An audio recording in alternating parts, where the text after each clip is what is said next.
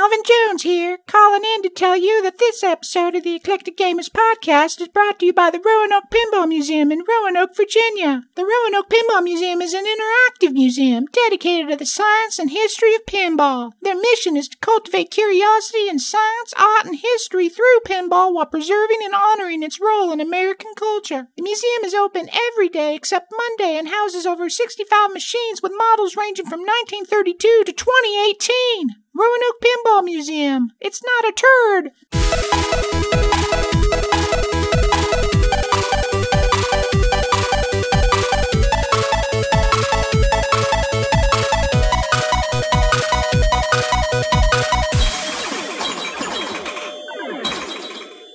Welcome to the Eclectic Gamers Podcast. Today is Sunday, December 29th. It is episode 105. I am here. I am Tony. Hey, Tony. Welcome back. I'm not. No, not anymore. Are you sure? I'm not. I don't have that. I don't have the spins. I'm good this week. Okay. Excellent. So, what's happened over the last month? You've been gone. It's been. I had to do one of my patented under 30-minute short episodes. You had to do the shorty. Well, there was not any news, which has strangely changed over the last couple of weeks. But yeah. Well, we had the rotating sickness running through the family where everyone kept getting sick and this and that, between that and work and playing a whole lot of pinball at home now, thanks to Nick Schnell and the Roanoke Pinball. Campus Queen holding up? It's holding up good. And you remember when we played it here, there was that thing where the tilt light would come on, but the game wouldn't actually, it's not doing that now. Oh, okay. So something shook loose or I don't know because if the game wasn't tilted, I don't know why the light was right. Because remember when we played it here, the tilt light would come on without tilting the ball. Right. It's not doing that now. The tilt light comes on when you tilt. Okay. So well, that's how he said it was in Virginia. So right. So success obtained. It's been working good. Everyone loves it. Everyone loves it. Dad played it. My youngest daughter's played it possibly more than me. Maybe not quite, but she plays a lot. What's your high score? My high score so far is just under 2,500, which is actually lower than I think the best score I've ever had on that machine when I played it in Texas, because I want to say I beat 3. Yeah, I think you did. But I've been aiming more for reaching certain target goals, and I've been failing.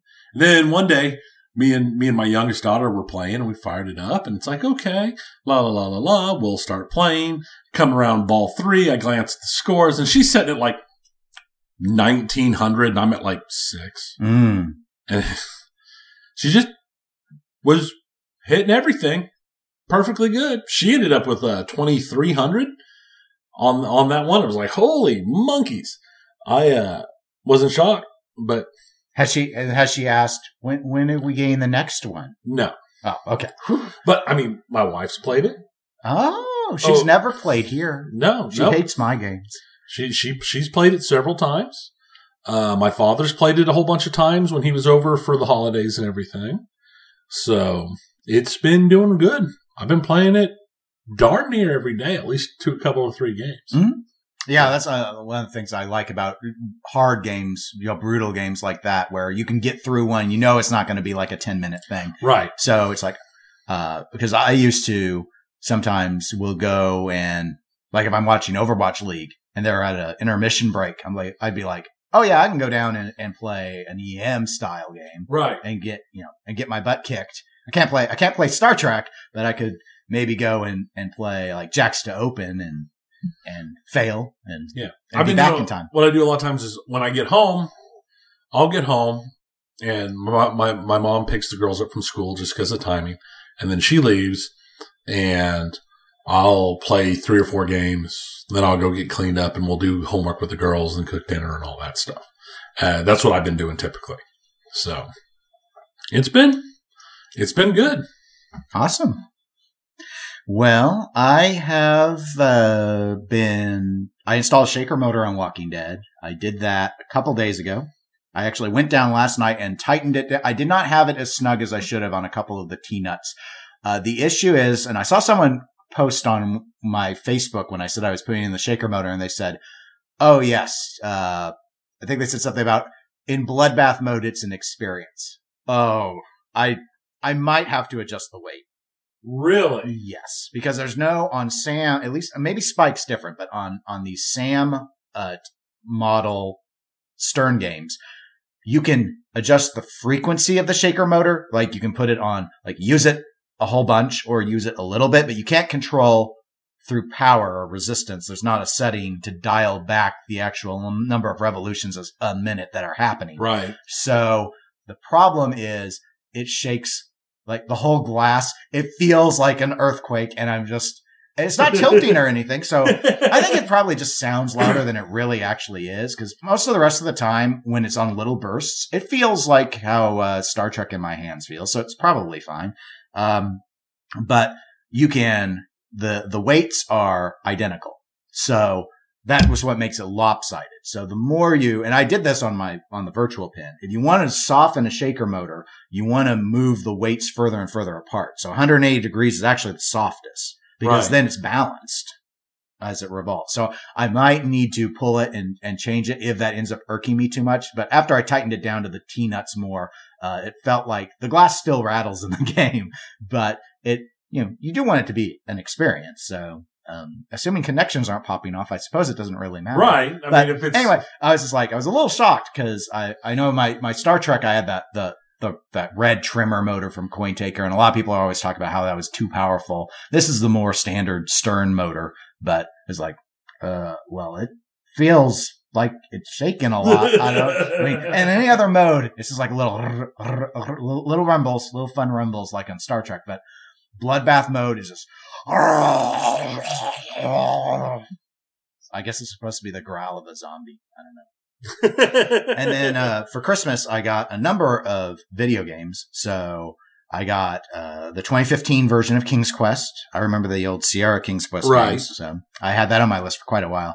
Wolfenstein Youngblood, which I have started. I'm maybe 3 chapters in. Who are you playing with? By myself. I'm playing with a bot.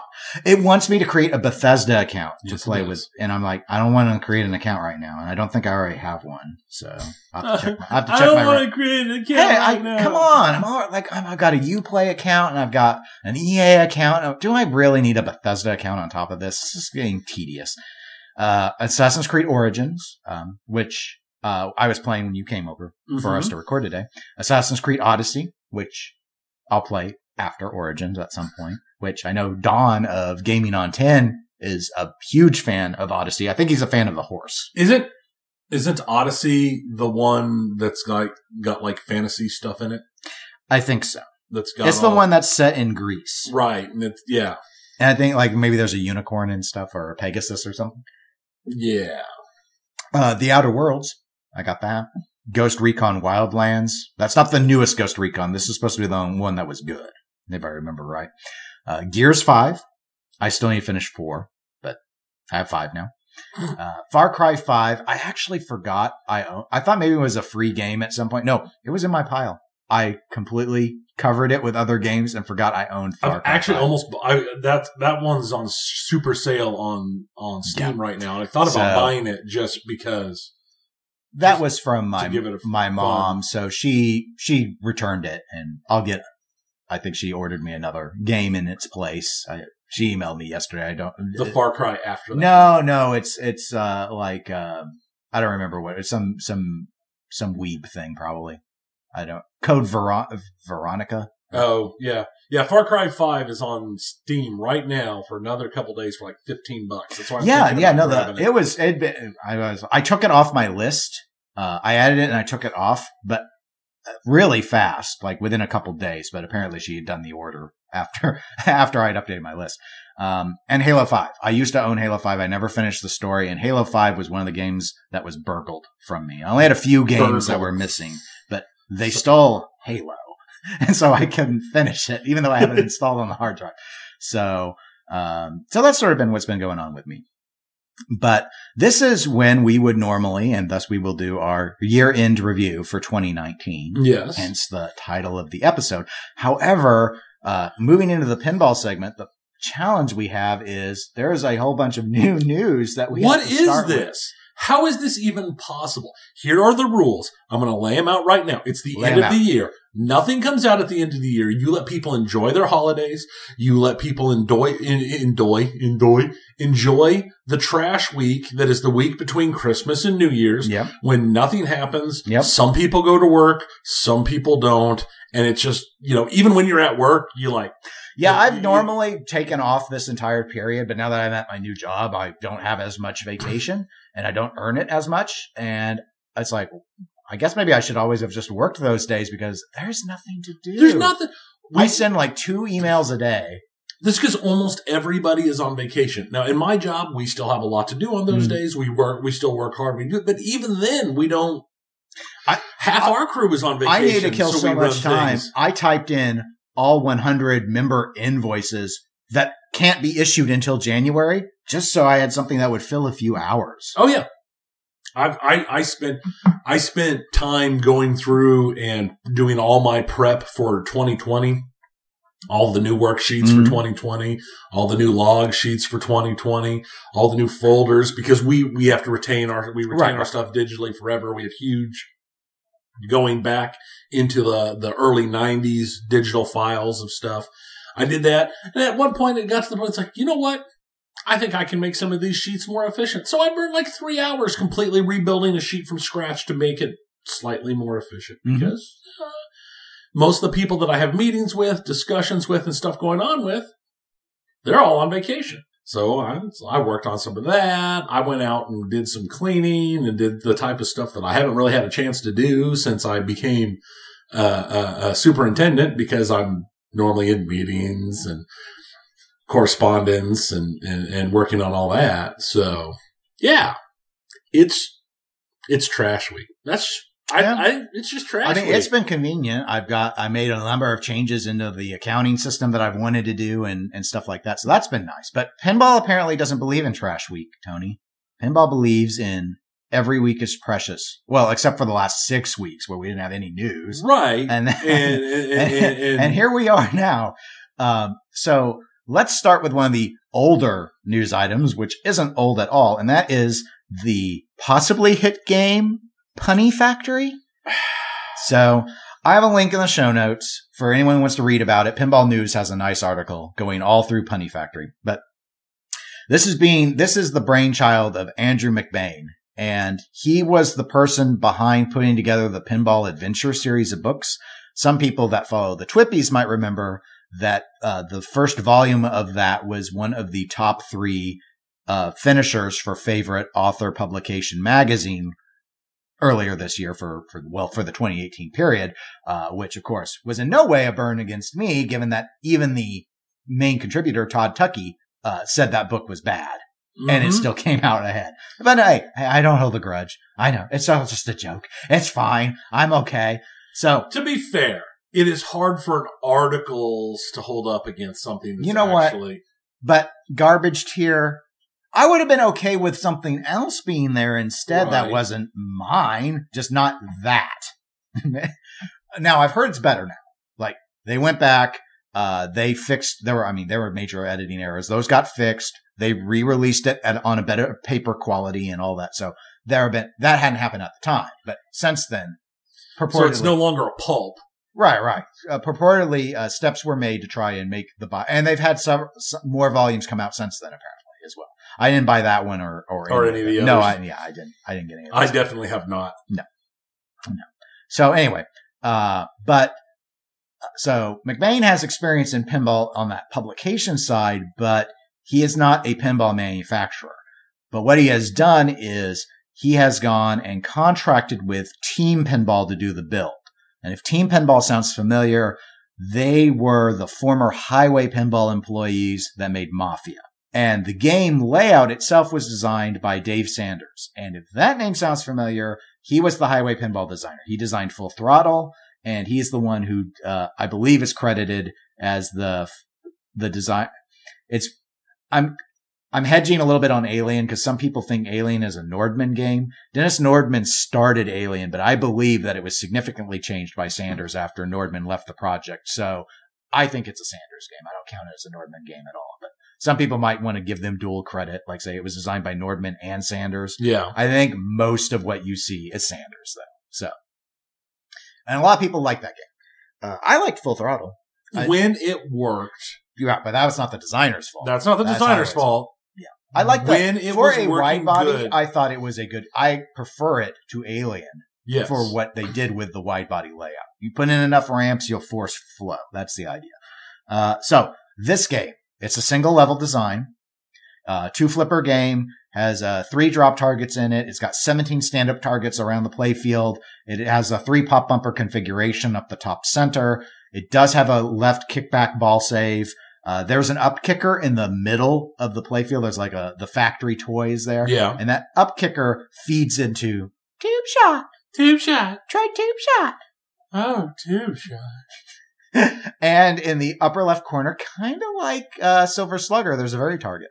I can See? appreciate a very target. See, that's the thing. That's the thing. So, in our internal notes, Tony sees an image of the layout. The art is done with the overlay, which I think looks good. I thought it looked good on Mafia. It's the same approach that they did with Mafia. It looks fine.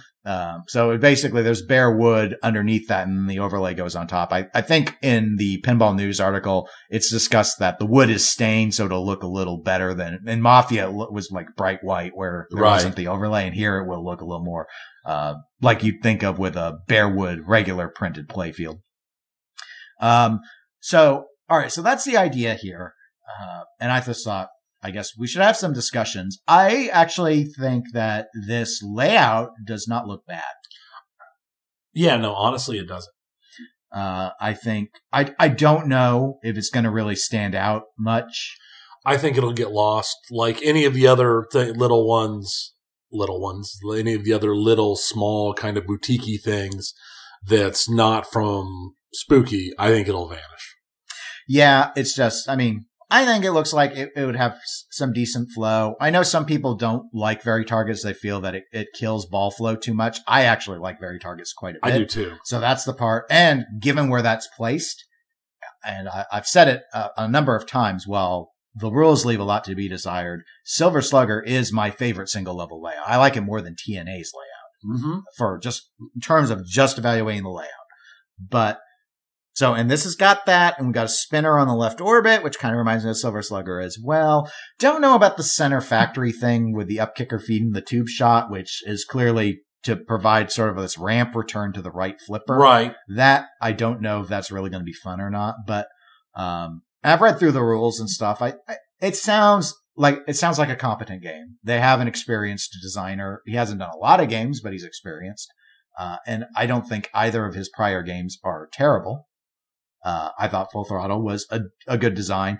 Alien's design to me left a lot to be desired, but it wasn't a Rob Zombie or WWE. Right. It's just, I thought it was awfully clunky for what it was, but this does not look clunky to me. So, no, but I don't know if I'll ever get a chance to play it because I can't, the theme, and I guess he's got some books. The name is bad. And that there's a book about the Punny Factory that's already out, but it's that's, like that if anything, that makes it worse. It's like, well, I can appreciate a good pun.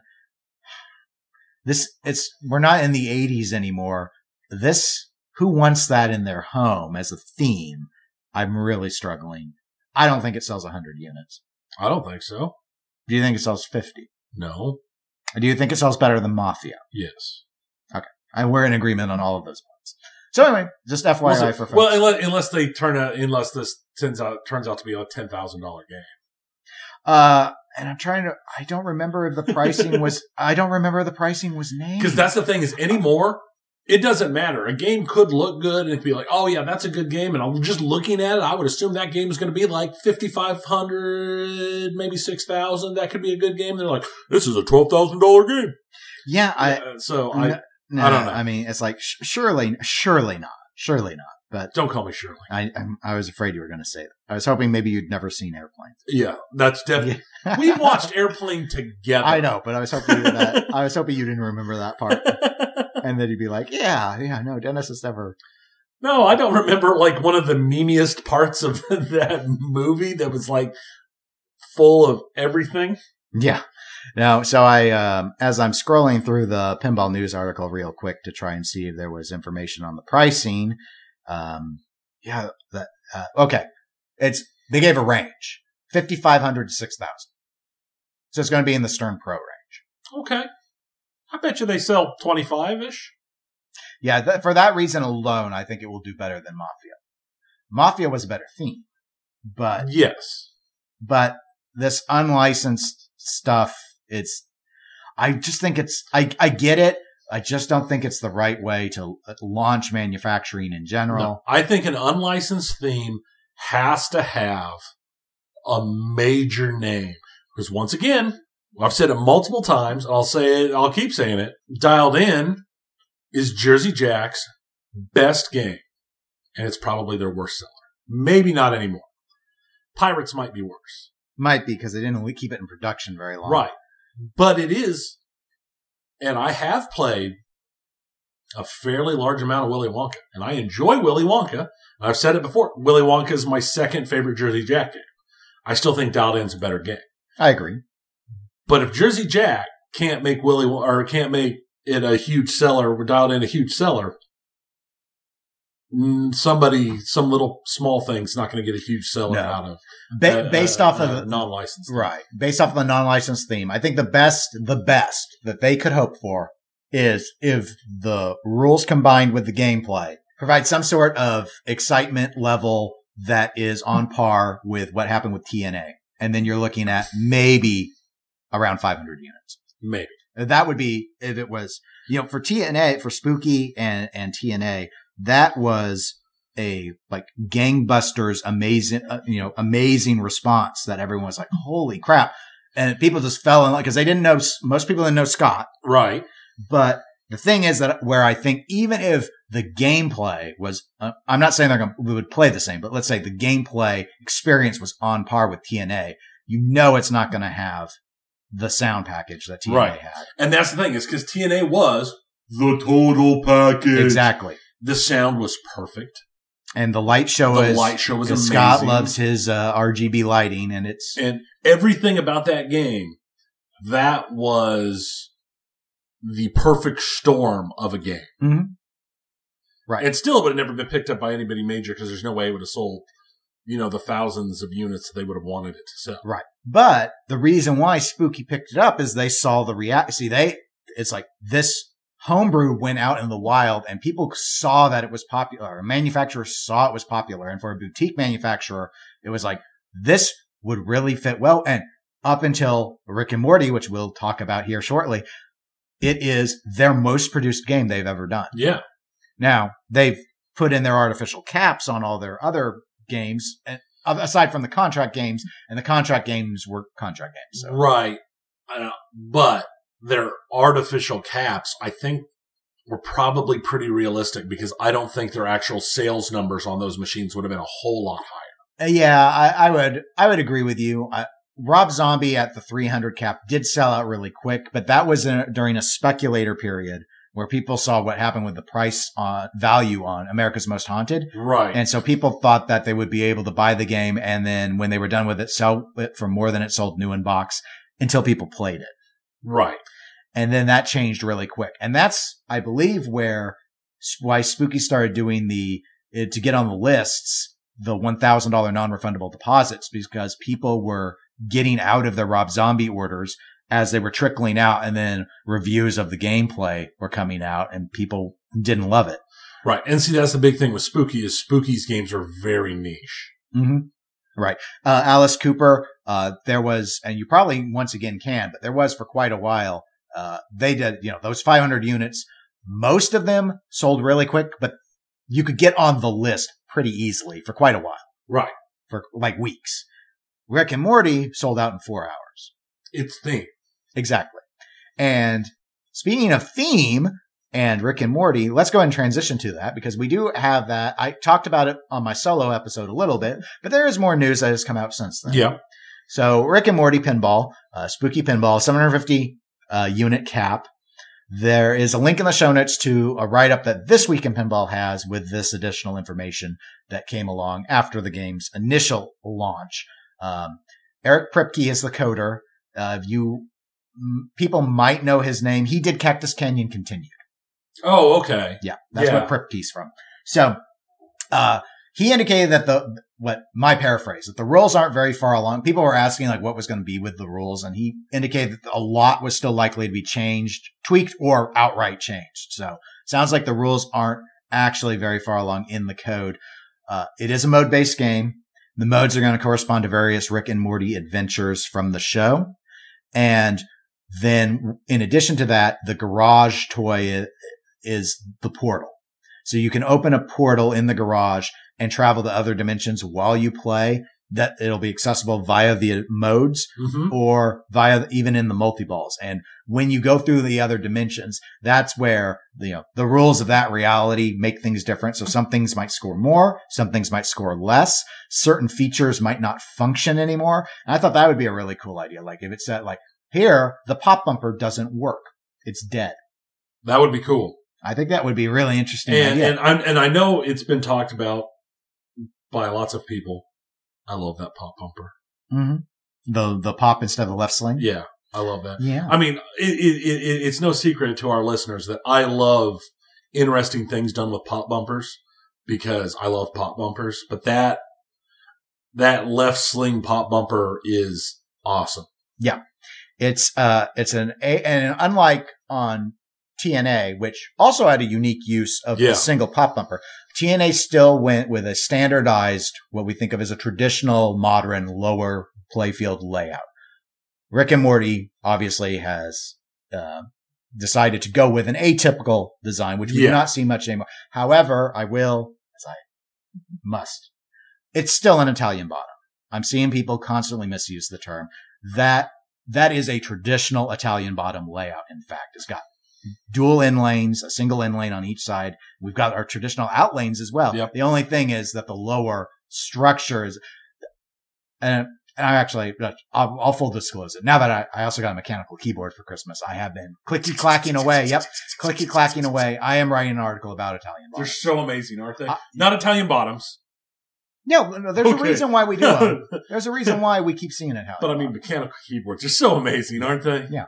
I'm surprised. I'm surprised at how much better I enjoy it. I thought this was more of a like. Okay, I like the sound, and I knew that it's the tactile.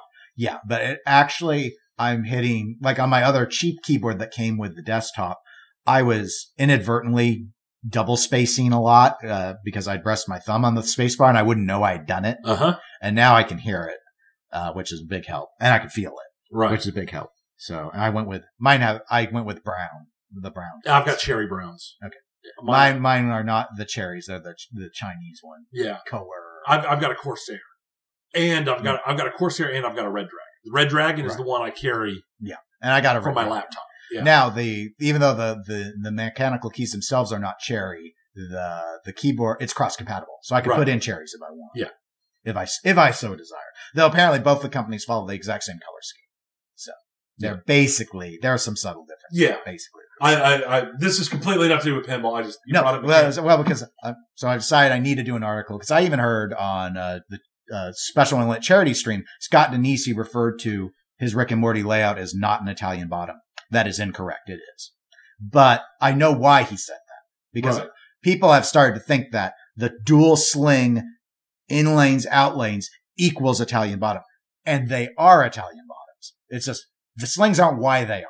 Right. And that's the part where no one, we just throw terms around and we start to think that they mean something. They start to have their own meaning. Sure. Well, it's like how some people will call single level games street level. No, street level are single level, but that was a very specific thing. Yeah. So I'm just trying to get people all using the same terms. All Q-tips are cotton swabs, not all cotton swabs. Exactly. And I'm guilty of this stuff as well, especially outside of pinball. I will still say make a Xerox.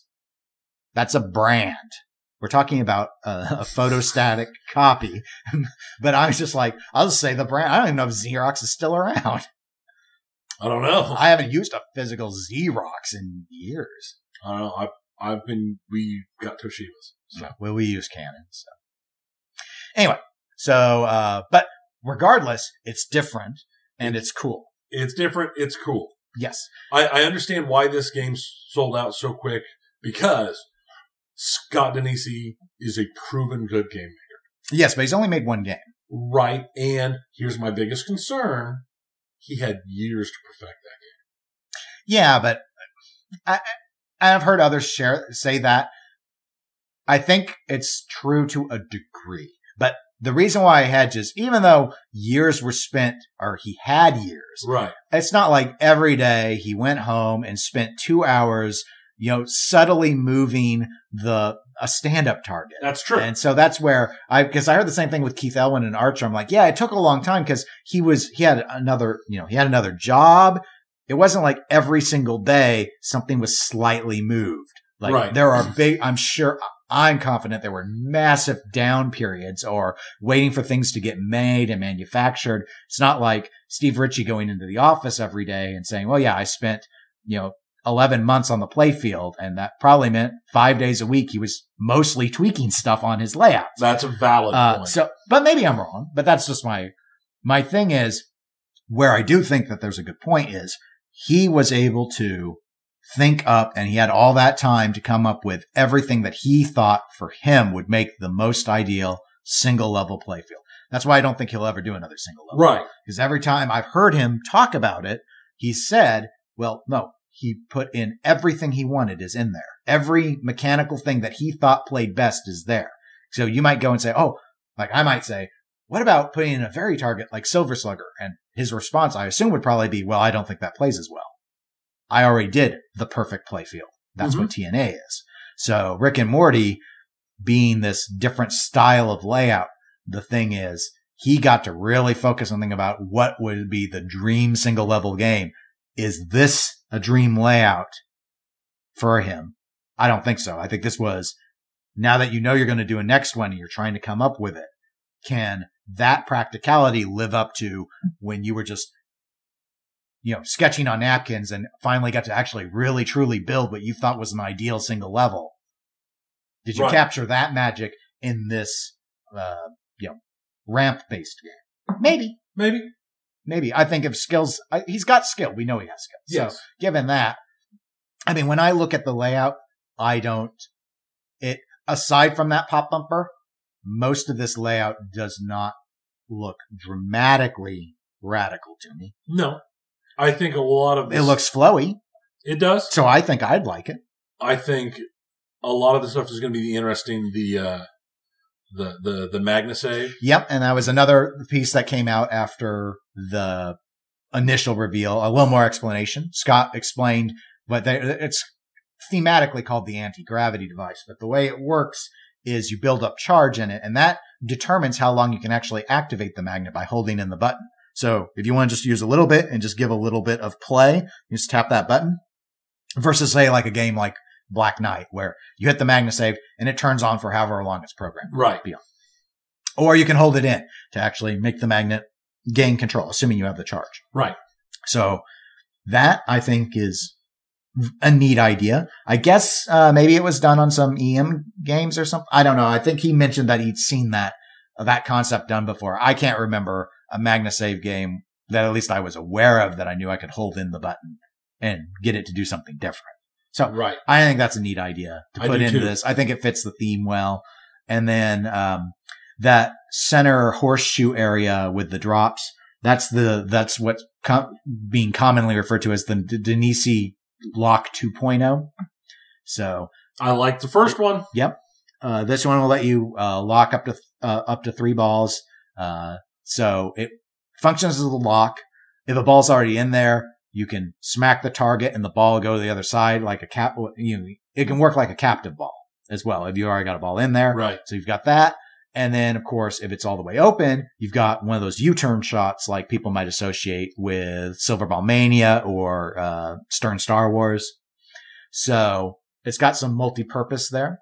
And what'd you think about him indicating, like with TNA, that locks are stealable, full stop? They're not letting you disable it. That's his thing. And I think, in all honesty, with this style of lock that he makes, that I enjoy, I don't really think there's another way to do it. They have to be.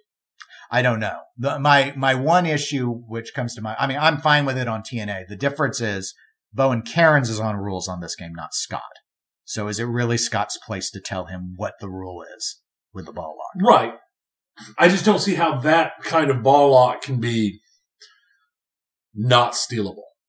Other than doing it as a software code thing where, I've got the balls locked, but they're no longer up there where they're supposed to be. So when I finish when I lock the last ball, it'll just shoot me out a couple. Right. It'll have to do something virtual. Sure. Right. But there'd be a software solution to it. Right. But that's not the same level of fun or interest to me. Sure. I think it might be the right answer. I think it'll be something that tournament players will dislike. Yeah. Some will. Some are okay with lock steal and some aren't. It's not a universally agreed upon thing. There are some who do feel very strongly that lock stealing is unsporting. Then you shouldn't have locked the ball. Well, I think that's a fair argument. If you don't want your lock stolen, don't lock a ball. I know people when we had TNA at 403 who would not go for the ball locks. Yeah. Because I assume they were afraid of them being stolen. I would and often had mine stolen, but I wanted the ball locks because I wanted to win. Yeah. See, when it was on, I wouldn't go for a ball lock unless the ball's locked. Even if it wasn't up to that one lock would steal it, I would. I would because I had such a hard time destroying reactors on that one that I was like, I felt safer going for the ball lock shot. That one played so much different than yours. I did. But it's gone now. It's gone to be free. I don't know where it is, but I'm assuming it's free. It's flying around free. So anyway, that's the latest on the Rick and Morty stuff. I'm hoping, I guess they don't really need to because I sold them all out, but I am hoping that they would bring some to Texas. That would be nice. I would think it would make sense for them. Well, in a way, but it's like, well, they already sold them and they're a non-refundable deposit. So if people want to get out, they have to basically sell their spot to someone else. So why would they need to bring it to, there's nothing to sell. Because there might be nothing to sell, but it is still would be a good PR thing for the company itself. Sure. Here's our new thing. They brought Rob Zombies and they'd sold them all. Yeah. I'm trying to remember how many they brought though. Was it just? I think they had two. Two? Yeah. They had two. They had two. Yeah, they had, if I remember right, I'm not 100%, but if I remember right, they had two working Rob Zombies and one that was just a play field with like no electronics or anything, as I recall. Because there was one on display that just had like the play field. I don't think it was even fully populated. If I remember right. Okay. But that was a long time ago and I'm an old man. I don't remember stuff anymore. Well, the last of the new and the most recent of the new is Stern's Stranger Things, which I do have a link in the show note to two things. There's a link to the reveal article that ran in IGN for those that want to read about it. Yep. And then I do have a link to the YouTube video that Deadflip put with the gameplay reveal. That's the pro model that had the gameplay reveal. This was a little different because Stern actually had games in the hands of distributors before they did their formal announcement. So there, in theory, wasn't even a 2-week wait. I say in theory because I think those ones almost immediately got spoken for. But the game, actually, I think before Jack even streamed, there was a location that bought one, got it, installed it, and streamed it before he did. It was a bad stream. It was like a one camera shot, bad angle. Not someone who normally streams, but hey, they wanted to be the first to stream it and they achieved that. So kudos to them. But quick summary of what we know. We know a lot.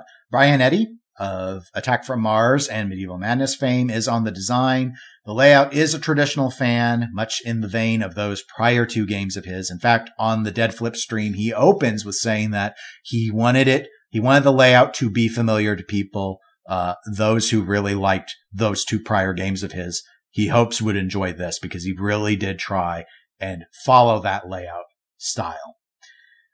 The premium and LE model do have in my view, two key differences. One is there's a magnet ball lock that works on the vertical part of the backboard. So the balls actually stick. Cool. It does stick to that. There, on the pro model, there is an up post that after seeing the stream, it does not lock all three balls behind the up post. Yeah. I wasn't sure if it would or it wouldn't. It temporarily holds it, lets you see and tells you your ball has been locked and then gives you your ball back. Right.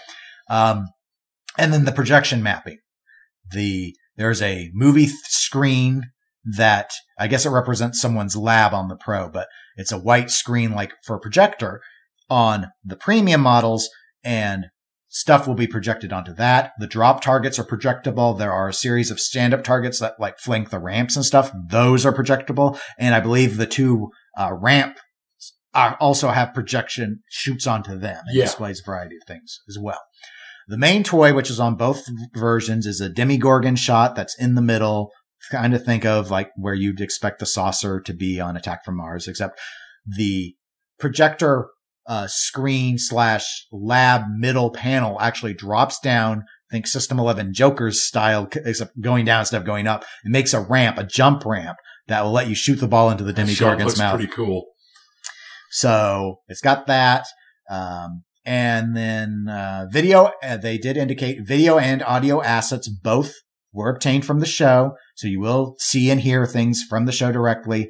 The pin only features elements from season 1 and season 2, not season 3.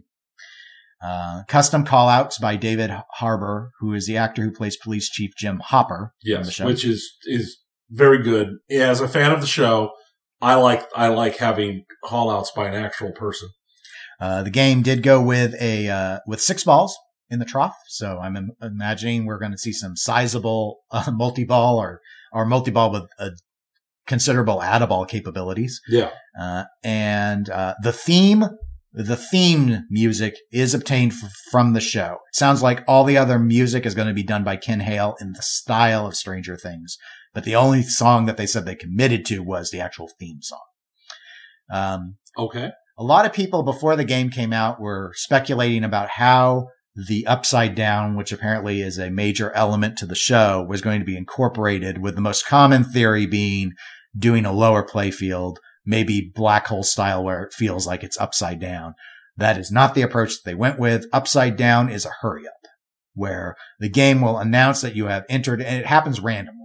You will all of a sudden be in the Upside Down. From what I saw in the stream, it appeared to be you then had a very limited period of time to get all of the center drop targets down. And if you did so, you got some sizable points. Yeah. So there was that. Code. Lonnie Ropp is the lead on Code. However, Mike Vinegar is helping on rules and code balance, and Brian Eddy is also contributing to rules. Brian Eddy is a coder himself. And then the art packages were done by Bob Stevlik. I believe it's the Pro is season 1 art. Season 2 art is for the premium, and Upside Down is for the LE. So just to sort of baseline describe the packages. Tony, you watch the show. I do not. I've obviously on This Week in Pinball podcast already commented on this. What do you think from what you've seen so far? I love Brian Eddy's work. I mean, that's just that's just a known quantity. How this turns out, I watched the entire Dead Flip stream, and I like the look of the shots. I think the game looks fun. I was honestly really excited for the theme when I heard about it, but actually seeing it, I'm more interested in the shots than the theme itself. I think it's okay integration. The art's fine, but I don't really care about it that much. Not like I thought I would. It's more, I don't know how to put it. I thought it would grab me more than it did. Do you feel that the art is too much of, say, montage stuff going on? I think that might be the playfield feels like a montage of floating heads. Yeah. That I think that's a good possibility. And just the playfield seems so crazily busy, and and the massive vomit of color on it. One of the things a lot of people have pointed out is this playfield has a lot of inserts in it. Yeah, it's like it's all inserts. And maybe that's why, but the art, it doesn't do anything for me. Right. I'm really interested in this projection stuff. Mm-hmm. If it works really well and it maintains really well, I think this is something we might see more of, because it gives a lot of flexibility that we've not traditionally had. Yes, I agree.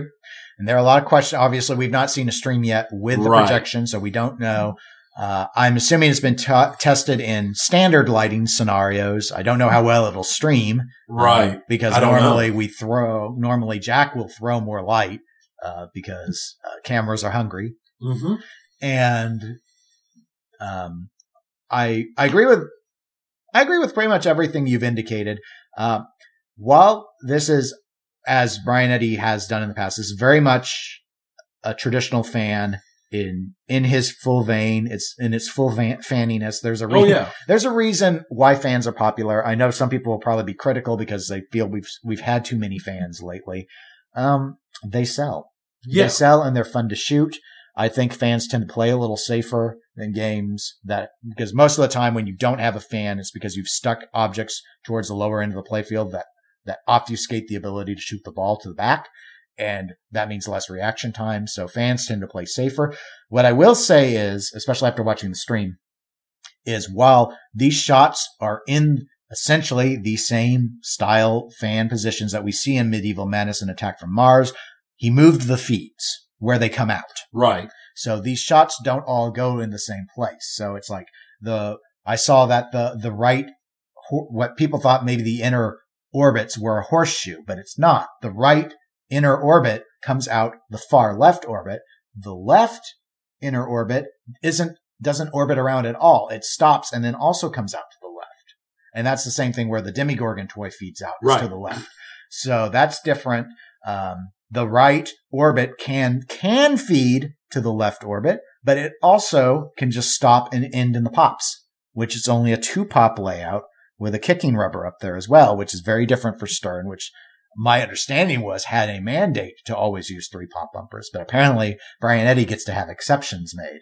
Well, so, he is Brian Eddy. He is Brian Eddy. So there's that. Yeah, I do like... The left orbit doesn't come out the right orbit. It feeds a ramp and comes out to the right flipper on a ramp, as does the right ramp. The right ramp actually has a plastic above the ramp the ball drops down onto.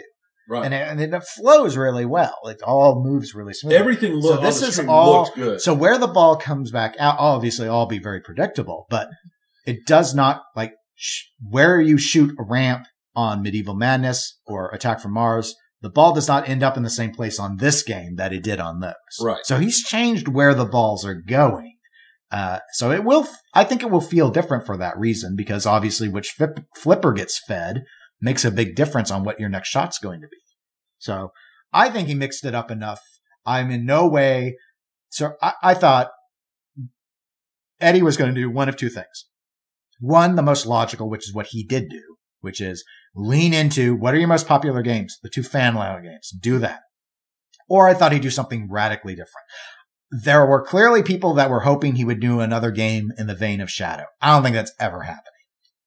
I don't. No. And not because Shadow was a B-tier game, but just the way, the whole approach of Shadow is just not how we see modern pinball, where I get it. They want a cool magnet ball lock like the Sanctum, and but we're not going to get a Pong upper play field, and I just don't think. No, that kind of stuff isn't really, because it wouldn't be on the Pro. right. So you have to decide you want that, and look at the reaction to things when Stern has done upper play fields like Aerosmith or Game of Thrones, and people are like, just get the Pro. Right. It's kind of right. It's kind of like either it doesn't do enough or it's not as fun. Like that's the issue I think that Steve Ritchie runs into, is like sticking in an upper playfield, and people will go to him because they want his flow, and there's too stop and go when you add things like that. So, and this will flow. This is the Spice Milan. Where's my Dune pin? Oh, wouldn't that be nice? Maybe after the next movie. Okay. I do. And when you were talking about like the Sanctum ball lock, that magnetic ball lock could be what we're looking for that kind of feel. Yeah. I could see them make a game where they put in something like a magnetic ball lock, but I don't think we're getting user controlled diverters. I think the BOM on that for arguably relatively little real practical games. That's not going to happen. It's not all that the Shadow lovers have. Shadow's an interesting game because as the hobby has matured, it's one of those games where it was, when I first got in the hobby, it was very clearly, this is a B tier game, a good game, but not one of the greats. Right. And now, maybe because it was more affordable, people started to talk themselves into like it's an A tier game. Some people seem to do the same with Osler's Bram Stoker's Dracula, a game I really like. In fact, I like Bram Stoker's better than Shadow. But but it's a B tier game. Yeah. Know your place. No, your place. You don't get to make everything from WMS A tier. That's just silly. So anyway, I'm sure we'll get one of these on location. Oh, I'm positive. I don't know if we're going to get a premium or not. Guess it depends. It'll depend upon how it does, but I'm sure we'll get a pro. I said I like the Demogorgon shot with the ramp, provided the mech and everything. Yeah. I like that shot. The ramp jump shot on Jokers, I always thought was a cool idea. Right. And while Jokers isn't a great game, I thought that shot was well done. Yeah. And this seems, they solved some of those problems with how this one works. Right. And from the video, it looked like it was a fun shot. Yeah. Yeah, no, the game looked fun to shoot. Obviously, as I've noted before, I've not seen this show. I don't have any current compulsion, even from seeing the gameplay, to want to own this, but I want to play it on location. I would like to play it. I said the art is just, I don't know. I don't know what I was wanting from the art. I like the side art on all three. But the translights are okay. And the playfield art's just, I don't like it at all. So, and that's the art that I guess really matters when it comes, but there's so many inserts, you don't see most of it anyway. So, yeah, I don't know. We'll see. But I'm sure it'll play well. It looks like it plays fun. I'm sure it will play fun. Well, now that we're all caught up with the current events, we can finally go into the year-end review, which in our turtle notes, I tried to kind of carve up by the companies and note their new games that can be talked about. And it might not be comprehensive, so preemptive apology. Sometimes people will write and say, you didn't talk about this. And then, yep, sorry. It's because I forgot. A lot happened this year. Yeah. So we'll start with Stern because I put out the most games. And at the start of the year was Munsters, I think, which I would describe as a game which I remember had a tremendous amount of hype. And then just like the bottom fell out of that market quick. Right. But I think here's the thing. The hype on Munsters was 100% nostalgia based. And I think it was honestly an extremely vocal minority because a lot of the people that I talked to in person thought the theme was crud and they didn't care. Yeah, most of the people I've spoken to since just they don't care for the rules. Right. Now the game itself destroyed what was left. Yeah. And it's not that the rules are poorly balanced or anything. They just, the best way I could describe it is I had a tournament game, and these are tournament players. I'm not talking to the homeowners with it. So these are people that's playing it on location. And I had a game against a very good player, and I had the best game I've ever had on Munsters. And when I finished, well, I was very pleased that I had my best game ever. I also, in a way, felt nothing. Yeah. Like, I didn't feel like I got far, other than I knew my ball times were really long. Right. And I don't know. It feels like the Ants, it's a game where it's like anytime the action bar flashes, you immediately slap it. And I don't know. It just doesn't, for me, it's not exciting. Nope. It's not exciting. And I agree with you. Nostalgia. I also think that the initial reveals of Franchi's art packages helped sell it. Yes. Because the art, it looks great. It shoots well. The layout's good. The code doesn't feel imbalanced to me. In a lot of ways, you'd think it's like, it's almost, the game itself feels paint by number, or something. It's like, yeah, it's in a way, it's so it's generic. I don't know. Nothing about it is special. It's a very okay game. That's what it is. It's okay. Yeah. But the thing is, normally with all those things like great art package, nice layout, rules that make sense, that aren't imbalanced, it seems like it checks all the boxes, but for some reason, it's like brand cereal. Even though it all works, there's not, it almost, I bet there are games that are flawed in some other way, like they have a worse art package or they have worse rules or something, but I'm going to like the other game more for some reason. There's something, and I don't think it's the theme, even though Munsters. This was the year of themes Dennis doesn't watch. Like, I don't remember watching Munsters ever. I do. I just didn't care. I just don't remember. I'm sure I've seen part of it, but I think it's one of those things where maybe it was just so generic. If it had one interesting thing, it might have brought it up, but instead it's just meh. Yeah. So then we had Black Knight Sword of Rage. Mm-hmm. Steve Ritchie's game. First, he finally got to have a good art package. Yes. Poor Steve. I don't think Steve has. I saw someone ask the question once, and I've been on a forum or on Facebook. It's like, what was the last good art package that Steve Ritchie had? And I think this was on Slam Tilt podcast, actually. I think they had the discussion. It's like, you had to go back to the Williams era. And when they named everything else he had, I was like, yeah, it's all basically been just the bad years of, cheesy Photoshop montages, or then more recently, like Game of Thrones and then Star Wars, and possibly because of the license as well, Star Trek before it. He just got stuck with licenses that didn't let him have anything. Yeah. So they're all kind of, even they're not ugly. They're just kind of course, Game of Thrones was raked over the coals. I thought Star Wars was raked over the coals more so than it should have been as well, but probably because that one's just more montagey.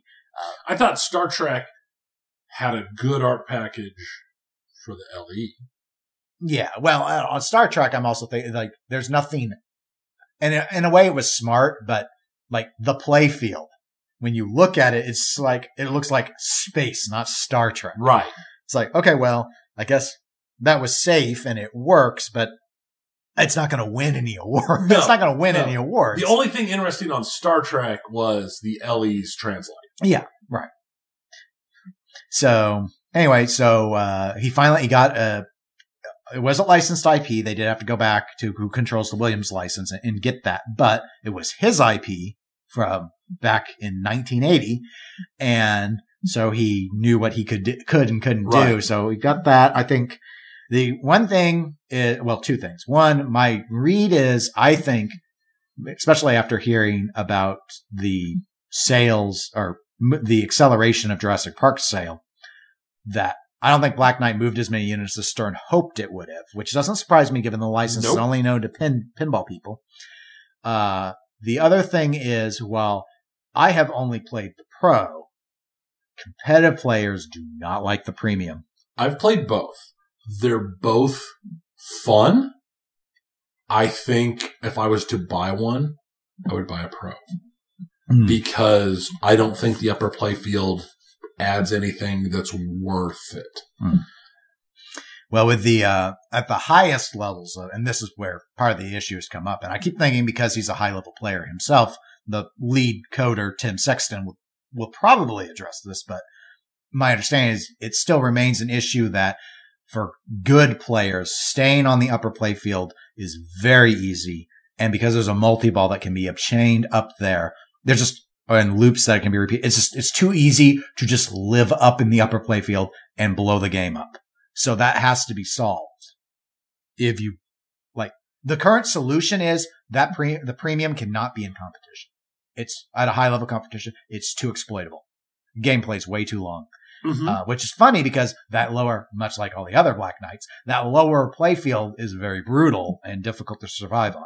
But in fact, one of the I can't remember if it was Stern or someone had a contest. They announced a contest, a high score contest, where you'd submit scores on Black Knight, and they didn't segregate the categories between Pro and Premium LE. Because I saw some discussion from our area players, and they're like, guys, if you want to submit a score, you can go to 403 and play and do it. There's no point. You will never beat a Premium person because Premium just gives you points, and you don't have those options on the Pro. They were going so far as to essentially say it is impossible for you to beat someone who is on a Premium. A much lesser player will blow your score away. Wow. You can't do it. So don't even waste your money trying to. They should have if they wanted to do it, they should have just separated the categories, and Premium LE as one group and Pro as another, but they didn't. So, Star Wars Home Edition, that came out this year. That did. I haven't played it. I haven't either. I don't know anyone with it, but I watched streams of it. It looks fun. I've heard more than one person say they feel it plays better than Stern Star Trek or Star Wars, excuse me. Okay. So different designer. This is The layout is very reminiscent of the Spider-Man home pin, but there are changes. There are some changes to it. George Gomez. Interesting ball lock. Yeah, the little captive ball. Right. The ball that falls in becomes a captive ball, and then you knock it free, and then you have a 2-ball. Yeah. No, I think it's a neat idea. Obviously, the issue with it being a home model with hobbyists, it's going to be that line in the sand of, okay, well, that's not real enough for us to count it as a real collectible pinball. And the issue there, setting aside the mentality, because, you buy what you want, who cares, is chances are the resale value will collapse a lot more on that than we are used to. So a lot of people, I think, are going to avoid buying it because they know, well, I will get tired of it most likely eventually, but I'm used to taking something like a 10 to 20% hit when I sell a game, not 50. Right. And is that what's going to happen? Is that game going to go from $4,000 to $2,000 after 200 plays? We're not used to that. Right. So that's the issue that comes up with that. The comic art edition of the commercial grade Star Wars came out. I liked it better. I don't know anyone who didn't.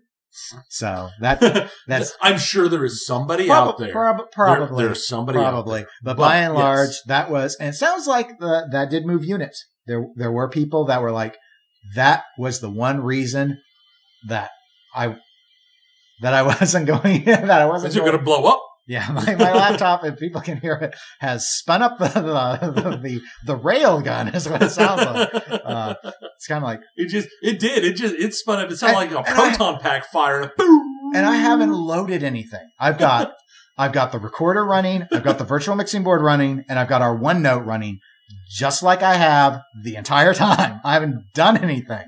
It's like, oh, okay, now it's like, okay, we're okay. It's closing the thermal detonators. Thermal detonators. Okay. So yeah. It sounds like they moved some units. There are people that just they didn't want that art package, the old art package in their home, apparently. I don't think it moved a tremendous quantity of units, but I think it was a good way to breathe life into the game. Jurassic Park. All right. Now that Juggernaut, it's going to be Twippy Game of the Year. Yeah. If it's not, I will be honestly shocked. I just can't fathom it. I just can't fathom it. With the kind of fanboyism and tribalism that has appeared in pinball in the last few years, I can completely see Wonka taking it. I don't believe Wonka's a better game. Wonka hasn't moved nearly as many units. But that doesn't matter. Well, I mean, it comes down to you'd have to have JJP fanboys disproportionately in the vote. Setting aside shenanigans like people buying votes and stuff. I'm saying that right because the TWIP has their panel that has, and they don't reveal what they do, but they've got things that they are doing to try and control for that. So saying that aside, and last year a Stern game won. Yes, it did, and I think it was more contentious last year, if for no other reason than Elwyn's Iron Maiden, which is what won. Very good game. Pirates. The buzz on Pirates was better than the buzz on Wonka, but they did sell fewer, so that did jeopardize them. That was game number 2. But the thing was, Deadpool ended up surprising a lot of people as being a really good game. And I would argue Stern isn't competing with itself this year. Nothing else in the Stern lineup is remotely as good as Jurassic Park. I would agree with you. Because I don't think Stranger Things is in the vote. It shouldn't be. I mean, I guess it could technically be, but I don't think anybody's going to play. Well, it's like when do we do the cutoff? Okay, yeah, It's out there on location now in a few places, but I think the only Stern game that could argue with Jurassic Park in fun is Black Knight, and it is not. It's not. No, it's just I think the order of game sales is Jurassic Park, followed by Munsters, followed by Black Knight, followed by Elvira. That's my guess, is where we're going to end the year at. Probably. But now that doesn't necessarily mean, right. Actual enjoyability. It wouldn't surprise me that Black Knight will actually be ranked up above Munsters, for example. But it should be. But Jurassic Park, very fun game. I think is better than Iron Maiden on a variety of fronts. Actually, in everything but callouts, I would argue it's better. And, well, maybe art too. But, given that, it's like, People love that game. I don't know anyone who does not like, at least think it's decent. I think that, in my mind, Jurassic Park is the shoe-in for Game of the Year. Yeah, no, it has less negative reaction than any other game. So let's putting my pessimist hat on. It has less negatives going in than any other game. Very true. So that's my guess. That's my. But you're right. We could be surprised. If I was to pick just me, best game of this year, it's Jurassic Park. And we will probably, maybe on the next episode, once the official drop-down ballot comes out, we'll go through and we'll do our Twippy picks. Yeah, like we do. So we'll talk more about that more then. And then Elvira, which came out a few months ago. We do have it at a couple locations. I have played it. It's fun. It needs code.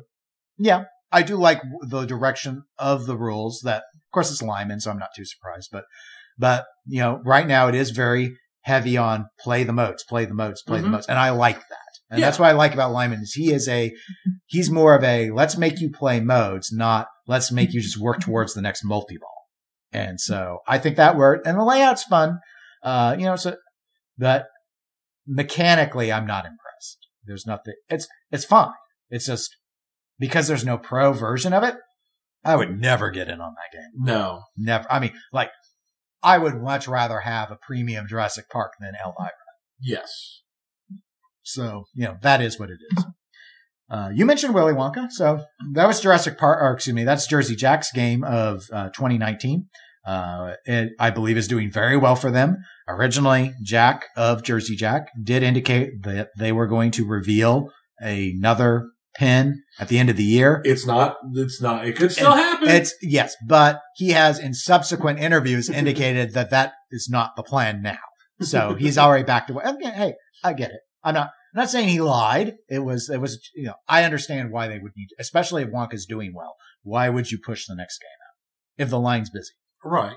And that's where I think the issue was when Elwyn mentioned that they had to accelerate Jurassic Park by, I think, at least 2 months. I think it was because of Black Knight.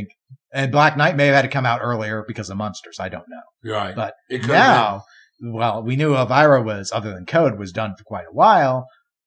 Stranger Things looked like, obviously it will still need more code as well, but functionally, I think they got the window they needed because of Jurassic Park.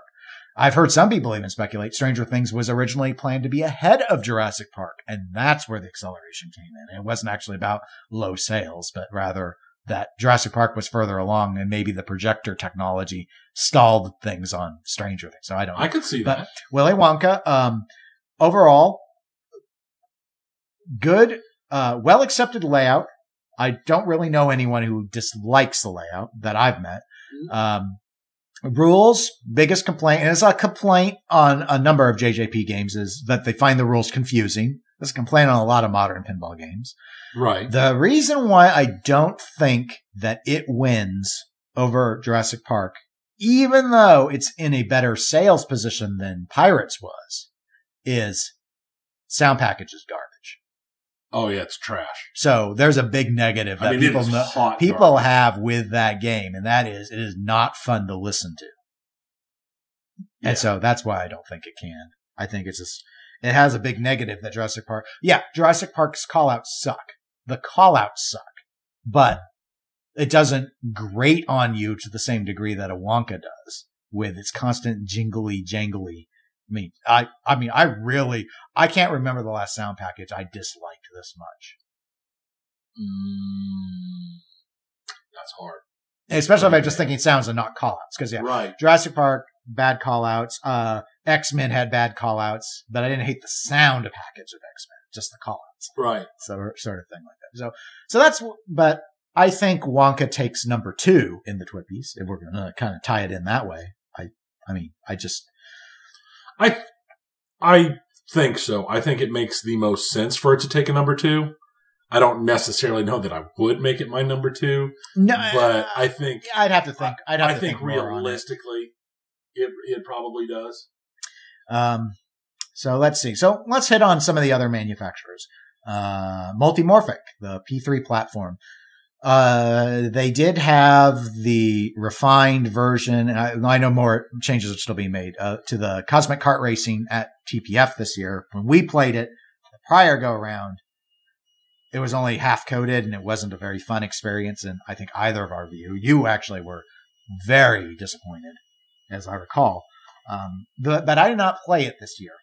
I did not play any multimorphic this year. My understanding, well, to me, there was not a big thing, a big title, anything of note with multimorphic to get me as a non-owner excited. No. This next year is when they're supposed to have that next traditional pinball game revealed. Okay. Yeah. Nick Baldridge has formally announced the Quest for Glory now. He's gone public with that. Yeah. That he's working on. But, of course, we don't know whether or not that will be able to be secured as a actual license that P3 would be able to sell. Nick's trying. He has reached out to Activision to see if they would be willing to allow him to use the license itself.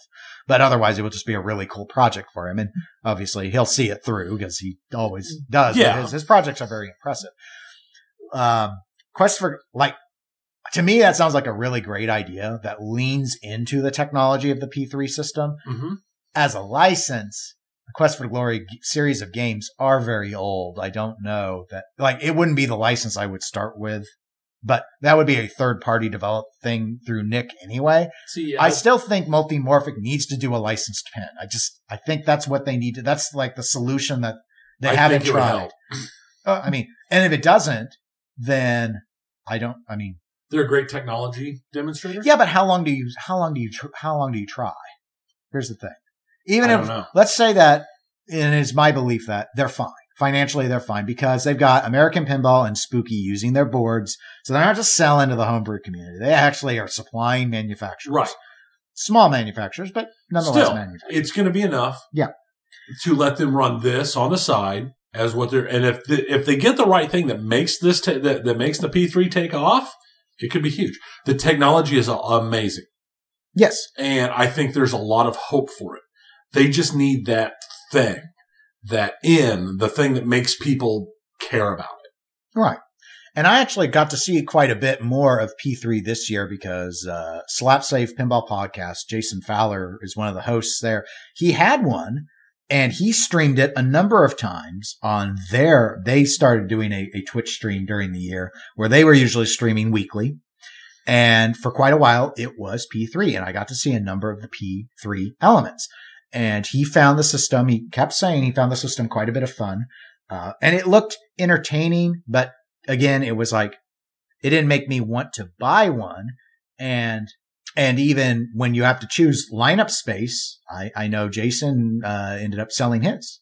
Yeah. And things sell. We buy things and we like them, we sell them. He said it's a good system, but still, it didn't survive over a number of other things that he already owned.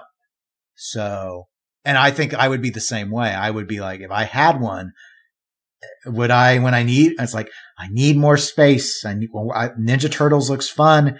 Is P3 what I sacrifice? And how hard is it for me to sell it? That's the other thing. Right. And I think how hard is it? I think it'd be pretty hard to sell. I think it would too, especially because you wouldn't want to take a big loss on it. And it's a $10,000 thing. Yeah. And that's becoming more and more competitive as prices creep up more and more. But there's still a really big window between a number of games from, we're still talking a $4,000 difference between Stern Pros and Spooky Pinball, or $3,000 differences when we're talking American Pinball. And it's that's a lot. That is a System 11 and early numeric game sort of pricing. And that's what runs through my head. And if I bought those, about that and 3 pins versus P3, and I can let 3 people play at once versus standing in line you see, that's where I'm not sure how it ever takes off. As cool as, and it still is the most impressive tech in pinball. I really struggle seeing where the path is to make people care. Right. And I don't think the, Highway tried either. The whole hot swap change thing, that's never going to take off. It's a beautiful idea. But right. I get the attractiveness from and their system is much faster. It is much faster and it is much better. Yes. I still don't see how it actually takes off. Because you can't play because the struggle is there's still a big difference between hot swapping between 10 games and having 10 games in a row that can be played by anyone at any time. I mean, how many times have we walked downstairs into your game room, fired every single machine up, and then just walked down the aisle with 4 of us playing every single game in your game room, just as a continuous round robin? Right. Yeah. It happens. Like you do. Yeah. It's convenient. And whereas otherwise it'd be like, okay, well, I need 90 seconds to swap my modules. Right. And then, but we'd have to finish the other game first. I get it for space reasons, though. There's a lot. I mean, there are different people in different situations or, want to dedicate. There are a lot of really good ideas with it. For me, fundamentally, the swapping stuff isn't their big issue. It's that they don't have a single game that's worth that price. Right. And this is year-end review. 2019 sure didn't see the launch of that. So I'm really hoping for 2020 because that's why I always have to, I've been called out for not always bringing up multimorphic. And that I think is a challenge that they face with a lot of people putting commentary in here is that they often do get forgotten about because I forget about them all the time. It's like if people are remembering American Pinball over you, American Pinball is doing something that's working that you're not. And I note American Pinball because we're going to transition into them next, which their game Oktoberfest came out this year. I don't know how many it sold. I've heard less than TNA. It would not surprise me. My sources say in the neighborhood of 300 units. I played it a lot. I've actually played a lot of Oktoberfest. Okay. I've only played it once or twice. I played a fairly large amount at Logan Arcade when I was in Chicago. Mm-hmm. It was one of the games that I played a lot because I hadn't played it a whole lot before that. And it's forgettable. Houdini's better. I've heard that from quite a few people. I find Houdini more enjoyable from both an art package and a play. I mean, and Houdini's a hard game with annoyingly tight shots. I still think Houdini was a better game. And I think Oktoberfest is not surprising me at all that it sold that lightly. So, also, like we said before it came out, Oktoberfest is a terrible thing. Now, the rumor mill is right now, been going around. I have not commentated on it before because I didn't know how substantiated the rumors are, though. TWIP has felt willing enough to list it in the rumored titles that American Pinball, maybe their next game, maybe not their next game, but that they got the license for Hot Wheels. For those that don't know, Tony just dramatically rolled his eyes. Yeah,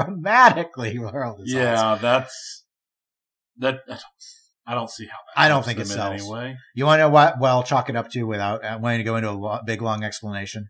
Car-themed pinball games do not sell anymore. You can point to Getaway and High Speed as much as you want. All the other car-themed games have not sold well. Right. Corvette, not popular.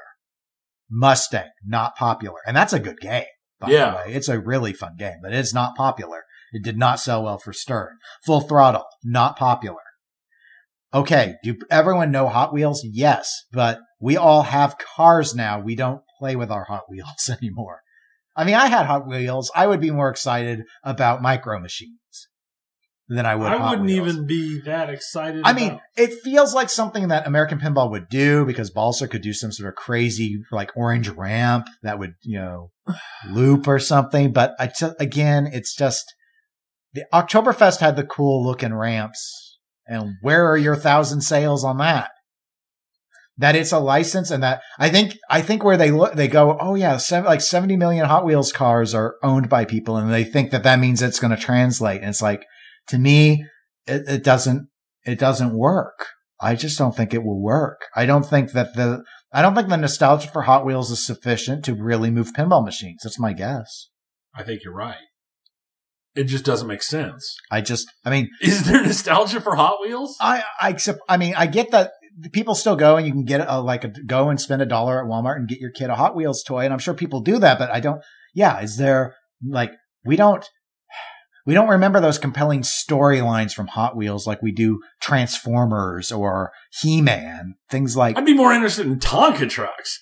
Well, I think the issue is like, it's a brand. It's like, would people really, Garbage Pail Kids would be similar. It's like it was a trading card game. There was a show, I think, but I don't know. Maybe it probably would do better than Hot Wheels. But see, that's the thing. People Hot Wheels. You know what would do better than Hot Wheels? My Little Pony.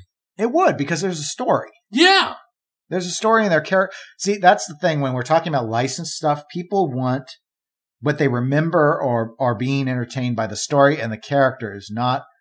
Yes, as a kid, I remember playing with Hot Wheels. I also would blindfold myself and throw steel pennies and find them with a magnet. You know what? Let's just keep going. Okay. I say a lot of things amuse me as a child. Hey, well, go ahead. We're just going to let that one slide. What? Come on. We're just going to keep right on walking past that one. I had a slinky and I straightened it. I was allowed toys. I didn't just have to play with coins and magnets. I picked up rocks and I sorted them by size and shape. And then once the whole garden was sorted by rocks by size and shape, I would scatter them across the yard and then do it again.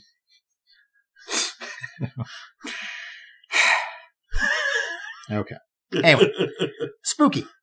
Spooky. All right. Well, we talked about Rick and Morty, and obviously how they sold that and then put on a clinic on exploiting fear of missing out because, they leaned in hard on that. See, Stern has leaned in on hype. Like Munsters is a good example of leaning in and getting a bunch of sales on hype. Yeah. But there's not a fear of missing out aside from the LEs with Stern. Right. So other than this recent stuff, and we already talked about Rick and Morty, the big news was actually old news. I thought Alice Cooper, because I didn't play it until this TPF had come out this year. It actually started production back last summer. So in 2018. So they've really just been building Alice Cooper Nightmare Castles, which I have very little time on Alice Cooper. All I did was brick. I still had fun with it. It was fun. But it was not fun. A game I was compelled to own. But I like the look. I like a lot of what Spooky does with their game. I do. I think they target, as we said earlier, they target very niche themes that fall within certain interest areas. And I think that could hurt them if they weren't a boutique. As a boutique, I think it works perfectly for them. So going in, let's lean a little bit into their boutiquiness here for a moment. Spooky, Rick and Morty, 750 units. Mm-hmm. Charlie Emery, the owner, has indicated that they're not expanding their production capabilities. They produce about 10 games a week. This will be an 18-month run. Should Spooky expand? Should Spooky stay the same? And if so, is 750 units the right amount to do? Is that too many for them to be doing? Can they go bigger? Or can they make more and just take longer? What do you think on this? I think the lack of expansion and aiming for just the longer run, more likely than not, has to do with getting the licensing and design of the follow-up game. It gives them more time to find something that falls within what their fans want, that will sell well, and to get it designed. And hopefully, this is just my own personal pie in the sky hope, give them time to tighten up on their manufacturing issues. Yeah. And that has been discussed quite a bit. Actually, I saw in the Rick and Morty thread while I was reading it, a number of arguments, which again, we talked about JJP fanboys earlier. There are Spooky fanboys as well. Yeah. And one of the things was the manufacturing quality argument, because there are people that are very defensive of that and say no, and that they claim they've not had problems with Spooky. And I believe that they have, that's true. Our experiences have been different, in terms of we had a Rob Zombie on location. It was a disaster. Mechanically, it was a disaster. The game was down all the time. Oh, yeah. It was terrible. And in fact, I believe my understanding is part of the reason why TNA left 403 Club is it was starting to have a number of issues. It had to be worked on a lot. Yeah. That's what I heard. Not to the same degree of Rob Zombie where the game had to be turned off, but there were issues with the ball lock, the sensor, or it couldn't, and it wasn't always possible to figure out why it was having a problem. It was part of the frustration. Mine, well, I don't have any major issues. My out of the box stuff I had to do was more severe on my TNA than it was with my Sterns. So like I have a scratch in the clear out of the box. Right. It's like, why is there a gash in the clear coat of my game that's new in box, but it's there. There was gunk or something on. I thought one of the decals was scratched. It would been rubbed up against something. There's gunk all down the side of it. Cleaned up, sure. Tweaks and stuff are to be expected, but I had to tweak it more than I had to tweak my Stern game that I bought new in the box. Yeah, it's one game. It's what happens. But of course, there was a lot of fallout with a lot of people who got TNAs before me with clear coat issues. Right. With the ink coming up as well. Now, we've since then seen Stern and JJP have similar problems. Right. So we know that it wasn't just isolated to one manufacturer, but clearly there are people that run into frustrations with spooky games that they indicate they either don't get it resolved to the degree that they do when they have an issue with JJP or Stern. So there is that discussion moves on. Back to my query on that about Rick and Morty and all that. My thought is, given that they sold so fast, all 750, clearly that was a perfectly fine number to do. They didn't have to sit like Alice Cooper's. They didn't, I don't know how quickly they wanted them all to move. My guess was they were probably a little concerned because they did not fly like Rob Zombie flew or how Rick and Morty flew. Well, Alice Cooper is way more niche. Yes, I agree. No, there are reasons. Yeah. There are definite reasons. And I've heard some people think that the reason why Rick and Morty flew was Scott Danesi. There are some sales that I'm sure were driven by it being Scott Danesi, but it's the theme that moved that. Yes. It's the theme. Very much. Because we haven't seen it shoot yet. So, I mean, we can say also, in Lyman we trust and all these little catchphrases that people have, but people like to see how a game actually plays because even some of the greatest designers have stinkers in their catalog. Right. So, my thought is, if I were them, I'd expand. Because being the company that you have to wait 18 months to get a game you pre-ordered, it's not a great look. But I don't think that the people buying the games and the people who are going after their games, being as it is a boutique, I don't think those people care as much about that. I think they don't think they do when they order. But I think if we have a good, and one could probably, because a lot of it will happen on Pinside, get a decent accounting. I think you'll see a lot of line flip spots where people are just going to give up. It's possible. Because Stern, JJP, American, Deep Root, they're going to keep putting games out while everyone is still sitting in the queue for Rick and Morty. And how easy is it to stay excited for the old thing that's not shiny anymore, that you still haven't gotten, versus all the new stuff?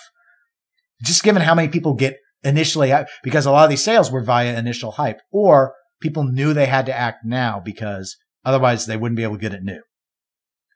It's a really long wait to say that this takes I mean, if you're on the back end is what I'm thinking. I'm going to have to wait like 14 months to get my game that I've already had to pay $1,000 to. I mean, Spooky got $750,000 in interest-free loans. Great deal for them. Just pre-orders.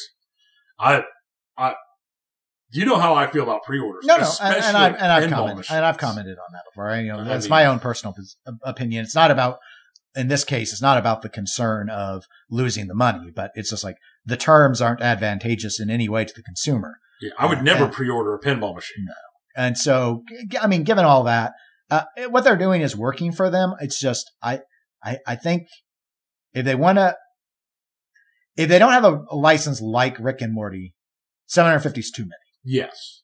So they either should go back down to like the 500 unit count, unless they know they got something that they'll just be able to get these interest-free loans on, because it's such a hot title. Or, I mean, like if it was Toho Godzilla, I don't think you do 750. No way. So given that, then it makes sense to keep the size they are. Otherwise, if they're planning to try and do Rick and Morty's moving forward, I think you need to consider expanding your line capabilities. And the other thing I would like to see out of Spooky is code development. Seems really, Stern gets a lot of criticism, rightly so in my view, about incomplete code on all these games coming out. Spooky code development seems very, very sluggish. Like they've had this whole window of time, and Pripke's not willing to want to talk too much about the modes right now because they're still under so much development. Right. It's like, okay, but what's been going on since? I mean, all y'all did this year was build Alice Coopers. So why? Why is I hear the Alice Cooper code is still missing stuff too, is the thing. Really? Yes. So given that, I would, I guess, from a consumer standpoint, it would be nice to see some of that stuff get tightened up in 2020. I mean, that's something they just need more coders. That's what I'm wondering. If it's like, if this is an issue, if there's always just one code, like Kripke is the one code, he's not the one rules guy. I mean, Karen, I get where there could be a challenge if Karen's is working on rules for Alice Cooper and trying to do the rules for Rick and Morty, that there's an issue there. Yeah. In terms of stretching people thin. I don't know if it's the best idea to say, well, we know we're only, we're wrapping up. We haven't shipped any Ricks yet. I get that. But at what point, what about the early people? Are they going to want to keep their game? And the reason why I think Spooky should care about that is, I mean, they got their initial sale. So in a way you could say everything is fine, but you don't want the Rob Zombie situation where if people are frustrated by the depth and breadth of what Rick and Morty has to offer, who are first in the list, they start listing them used. Does that cause any problems? Spooky's probably could say no, because we have non-refundable deposits on all of these games. So if someone backs out, like doesn't sell their spot and backs out, we get to keep a free $1,000 and we'll just sell the spot to someone who's still excited for Rick and Morty. That can work for Rick and Morty, but will people hold a grudge on the next game? You know what? I would like to say yes, but I think the reality is no. I think it depends. I think the reason why Alice Cooper Nightmare Castle, which in any measurement other than maybe I'd say arguably cab and translate art, is a better game than Rob Zombie in all other ways. But I think that's part of they upped the account by 200. But I think part of the reason why it did not immediately sell out was people saw what happened with Rob Zombie and they're like, let's be a little. Right. But if you have the right theme, like Rick and Morty, that's going to override. Right theme will override everything. Always. Because the right theme will bring people who don't know anything about pinball. Yeah, at least some. Yeah. So that's the thing. I think it would be smart for Spooky to try and do more Rick and Morty styles, but I just, if they want to stay the size they are, that might be the best. It might be best not to do a bunch of those unless you just need that sort of development time. But if you get known to being the company that builds you a game that's build quality isn't any better than JJP, but I have to wait 4 times as long, I don't think that's the rep they're going for. No. So anyway, there's just some thoughts there. Deep Root. So we saw the prototype of Retro Atomic Zombie Adventureland, commonly just called Raza, at the Houston show. They've released the day schedule before TPF about what all's going to happen for that media event at their facility. Yeah. So that's all moving forward. So 2019, obviously, I would describe it as a disappointment for Deep Root because even though they knew at the end of 2018 and announced it, the original plan was these games were going to be in people's homes by now. They were going to be in homes in 2019, and everything basically got stalled by a year. Which is what most people who were not Deep Root saw coming. Yeah, I could see that. I think in some ways I felt that at least if they were only focusing on one game, that they could have made their timeline. And now it's sounding like the new timeline, while it could be more than one game, it's sounding like, I mean, they're clearly only committing to Raza. I mentioned this on a stream that I did, but I'll mention it here. I've probably said it before. I think Deeproot would have been, setting aside what they initially said and everything, it would have been so much better for them if they had been able to actually release this year than next. Yes. Next year's a mess. This year, their only real competition was Jurassic Park and Willy Wonka. Everything else was arguably a weak title to go up against. 2020 is Stranger Things. Rick and Morty's are going to be coming out. American Pinball surely will have a new game announced by then. It's like, and the rumor mill is Stern's licensed rumor mill sounds a lot stronger to me for 2020. The talk is Teenage Mutant Ninja Turtles. The talk is James Bond. These are better than Munsters and Black Knight. Yeah. And so they have to be tied to their schedule. They have to do what they're capable of doing. Right. But they would have been launching a system or whatever with innovation around non-licensed original IP concepts would have been better this year, where there was a number of that, like Oktoberfest. Okay. I think if they launched this unlicensed, Black Knight, licensed but only, pinball only, Elvira, a brand that really only resonates mostly with pinball people. This was the year. This year would have been perfect. And now next year you're going to be throwing your unlicensed, or I shouldn't say unlicensed because they're saying they're unlicensed, but their original IPs up against a series of behemoths. And it's just, there's going to be so much choice next year. It's just a bad year. I think it's a bad year for them. I don't think they're going to make as big of a splash as they. The only thing will be is that the tech, something about the tech that we still haven't seen, because they noted almost none of the tech is in the prototypes. Right. And we keep hearing that the tech has all this amazing and it's game changers. And we've heard it from other people who've seen some of the prototypes that there's really awesome stuff. But until we actually see any of it, you can say whatever you want. Yeah. And the truth of the matter is, just because you think something's really cool, is it going to actually be cool enough to move a machine? Yeah. Good point. You've got a cool thing with your playfield. Too bad your themes all suck. Yeah, is the cool stuff that the average player will notice? Right. Or is it all like, here are all these really cool, we've seen the patents on cool ways to be able to take the playfield out and work on the game. Like no dimpling, new approach to how they're doing the art or the clear coat or whatever, however they're doing the playfield. Right. But like the location player doesn't care about any of that. That's stuff for homeowners. That's what I call under the hood stuff. Right. I don't know if under the hood's going to be enough. I don't think it would be.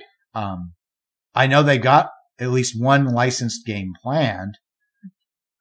Probably would have been best to open with that. We saw it with Dialed In. The issue of that, as Roger Sharp has often described it, Dialed In isn't unlicensed. It's a Pat Lawler license. Okay, well, that's not strong enough license then. No. And I don't think J-Pop is a strong enough license either. No. Not for what Deeproot must want, because Deeproot isn't positioned to be a boutique. They've got so many employees. They got so many designers. I mean, they have the stable of people to compete with Stern. That's what they've got. They have everything they need to take that position as the number 2 pinball manufacturer. Yeah, and I could see that if they've got the games, and that's the it's big just question, unproven, because they sound like they're leaning into original IP development, and that used to be how pinball was. And there's a reason why Data East climbed up the ladder rapidly, blew past Premiere in 1990, and became the number 2. And yeah, Williams had their network and was 75% of the market, but Williams, that was back when there were arcades, and the arcade operators just needed things that took quarters. It didn't have to be licensed. Right. And through the strength of license, because it sure wasn't on the strength of mechanical quality, Data East really climbed up that ladder. And that's the model now, more so because it's homeowners. Right. Like you and your desires about, you've really focused on Stranger Things about looking at the art. Because as a fan of the show, if you were to own the game, you want it to evoke something when you look at it. And it doesn't. In the 90s, no one cared. Right. It was different. It's just like, oh, yeah, that's Stranger Things. Now I'll put a quarter in it. Now it's like, no, it's in your home. The people about Star Wars, comic art, proud of that. I'm proud to show that. I don't want this Photoshop-y looking Star Wars. That's the thing. Yeah, and I don't think. I mean, there are original themes that I would like to own, and it has nothing to do with the themes and everything to do with the gameplay, and they're all old. Mm-hmm. Yes. Now, that's one nice thing is, and granted, still prototype. Well, there was a lot of criticism about at least the right ramp shot on Raza. By and large, most of the geometry people seem to find tolerable to good. So it sounds like they have something that's fun to shoot. So at least it's not a turd. That'll help. Something. That'll help. Because look at Homepin and what happened with launching Thunderbirds. Yeah. That, regardless of what people think of the guy behind Homepin, had the game played good, people would be more willing to give it another chance. And now they don't, because almost everyone hates that game. It's like dead last on the Pinside ranking list of the solid state games. Last company I had to note was just Dutch Pinball. Obviously, probably not really worth saying, except apparently they have so far, at least with the leftover parts from Ara, been building and shipping games. They average 1 to 2 games a week when they build. And I read online someone say when they contacted CoinTaker about getting on the list at 12,500 that it might be like 6 weeks to get a game. So it sounds like that list ain't deep. Yeah. Given that output level. So I think this company never makes another game again. They're clearly going further than I thought. Yeah. But it's going to get harder. The fewer and fewer leftover parts they have and the more stuff they have to source, because assuming they keep the price at 12.5, the more you put out, the less demand there is. But also the profit margin is falling as they have to now source new suppliers for things that they had in the warehouse. And they have to source it in small batches. And yeah, because the question is, how long do they go along with just Barry building stuff with a couple friends versus before they start hiring some workers? I still don't think everybody gets made whole. Period. No, I don't either. I don't, because I think the profits are going to fall too much. And at some point, Barry might be able to dig himself out of any financial hole he did to buy out and get out of the RMS. But I think that's what this is. I think that's the best that's going to happen. I don't think anybody's going to get made whole unless they buy their own. Well, that does not count because they still bought 2 games. Right. So but that's the only way they're going to get their games is they're going to buy one and then wait to hope to get their money back on another one that never happens. We'll just have to see. So video games. Year-end review. Tony has, in our internal notes, done a major look back. So, Tony, I did not do that. I did not do this major look back. Well, you were too busy putting together what was a completely unexpectedly huge pinball segment. That was surprising. For the end of the year. I, on the other hand, sat down and between being sick a few weeks ago and everything else, I've done a major look back at my personal gaming habits for 2019. And in all honesty, I'm a bad gamer. I mean, I've never been a great gamer, but this year was pretty bad. And I'm going to check it out right off the top, that I think the reason is because of where my priorities in life were this year. Because we started the year missing half of our staff at work. You remember, I was on call 3 weeks at a time. Then I'd have 1, maybe 2 weeks off. Then I'd be on call for another 3 weeks for the first 6 months of the year. Yeah. So all I did was work all for the first 6 months of the year. And then I got promoted and took the superintendent's position. And I've been concentrating on learning that and learning all the requirements there. And I've basically, this year, I think more than any year in my life, has been centered around work, where work was actually the primary motivator of everything this year. But we'll take a look at what that actually did to my game. So I played a lot of games. I did play a lot of games. I didn't finish many, if any. games this entire year, and I've never been a finisher. I know you are a hardcore game finisher, as in you will play 1 or 2 games, and when they're finished, you will go and play. That's when you'll start playing something else. And I've never been that type of gamer.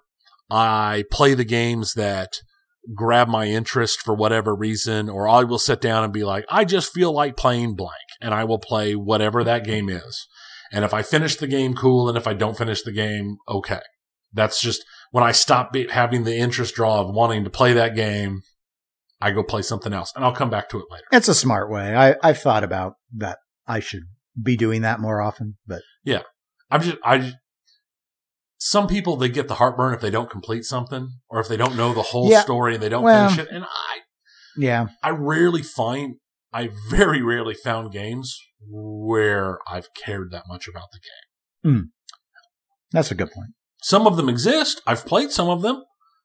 And a lot of those ones were pretty fast games, or they were catchable for some other reason, like a game I've not talked about in years, but I still think about all the time. Firewatch. That was a huge game, but it was fast. It was short. But that was a game that I played through to completion quickly. So let's take a look at the actual numbers this year. Without a doubt, the game that I've put the most time into this year is most likely Battletech. It could be Rule the Waves 2, but that's only been out for a few months, where Battletech came out in April of 18. And Battletech had multiple DLCs drop this year and one right at the end of last year. So I played a lot of Battletech this year. I've played a lot of Rule the Waves, and I played a lot of Overwatch, though I have not actually played Overwatch since the Halloween thing. I've downloaded the patches, and I might have played a little bit, but I've not really played since No winter? No, I didn't play any of the winter at all. Battletech did become my most played game on Steam. It's at 305 hours. I started the year under 200. I think I was at like 180 at the start of the year. I'm up to 305 hours as of yesterday. Torchlight 2, I played this year. That's up to 269 hours. That's my second most played game on Steam. And my third most played game on Steam is Civilization 5 at 220 hours. And I've not played Civ 5 in years. Not since Civ 6 came out. I don't know how much time I actually have on Rule the Waves 2, but the time I do have on it wouldn't count because so much of it's idle time, because it, like Battletech, is very turn-based. And part of the reason I think I've played both of those games so much is because they give me the flexibility that I will play them while I'm watching something on Netflix or YouTube or Disney Plus or whatever I'm doing, or while I'm reading, I'll have it up and I'll read and I'll play like a single turn and then I'll go do something else, or I'll go do stuff with the kids. Like a lot of times when I'm helping my daughters with homework, I'll have it up because it's something I can do without it being loud enough to interfere with their homework and without causing me to have issues, turning away. It's not like I'm going to be in the middle of a high tense scene and I've got to suddenly hit the pause button to go take care of something. It doesn't matter because it's turn-based. So, I have played games on the Epic Store. My total gameplay time on all the games that I own on the Epic Store is 42 hours. And that's all from this year, obviously. And almost all of that, 38 of those hours are Satisfactory. And those 38 hours of Satisfactory are basically 3 weekends total. Where that's what I played. On a weekend, it's like, I want to play a resource management game. So I sit down and played that game. I've played games like that on Steam, like Factorio. It's a very similar game, except for it's top down instead of first person. And I've played some other resource management games, like the big one other than Satisfactory this year is going to have been the Transport Fever games. The Transport Fever games are a pair of, because there's Transport Fever and Transport Fever 2 just came out, but they are basically like Railroad Tycoon, but more so because you deal with Not just building rail lines like you would in Railroad Tycoon. You build, tram lines, city buses, long haul trucking, airplanes, ports, boats, ships, the whole 9 yards. So it's entirely based upon logistics and resource management. And every once in a while, I get a hankering to play a game like that, and I'll sit down and play one for a weekend.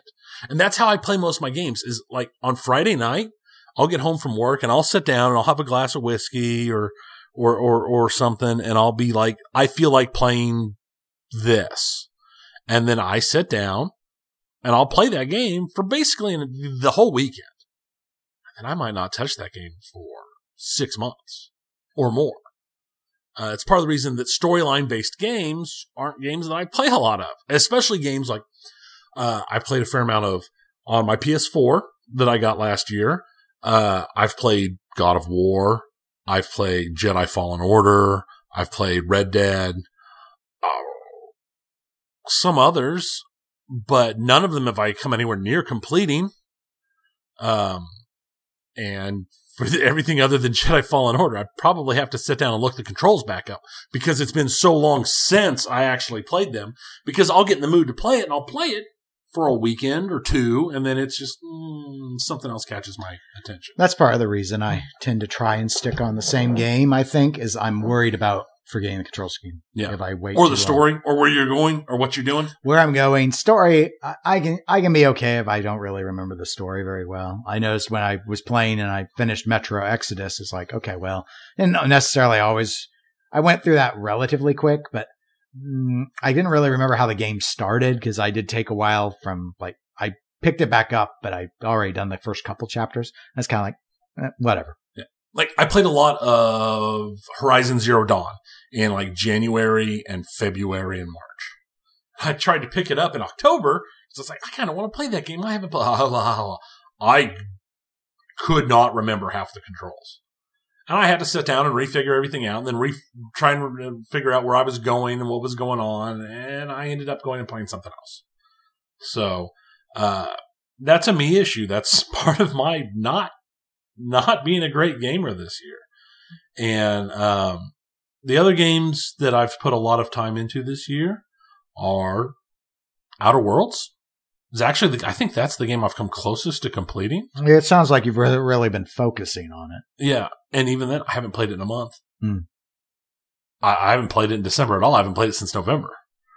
But I'm close. It's fun. I enjoy it. I started the big thing with the Battletech the new Battletech DLC came out just before Thanksgiving. And I played through an entire career mode of that. And then I started a new story mode of that. And then I had a hankering for ships, so I started playing some more World of Waves 2. And then, yeah, I've just kind of floated. So, I've been a bad gamer this year. I mean, I'm never a great gamer. I play lots of games I never finish. But even for that, because most of the games I played this year were things that are specifically designed just to burn some time before I walk away. So, I don't know. Maybe it's time to start hunting a new hobby. I don't know. I mean, I've picked up a couple little things, that I'm starting to do some work on, and I'm just started to research. Like I've talked about, I was looking into Kill Team, and I picked up some models to paint, and I've got some stuff so I can go back to working on painting some of my tabletop models. I've got several new board games on the way.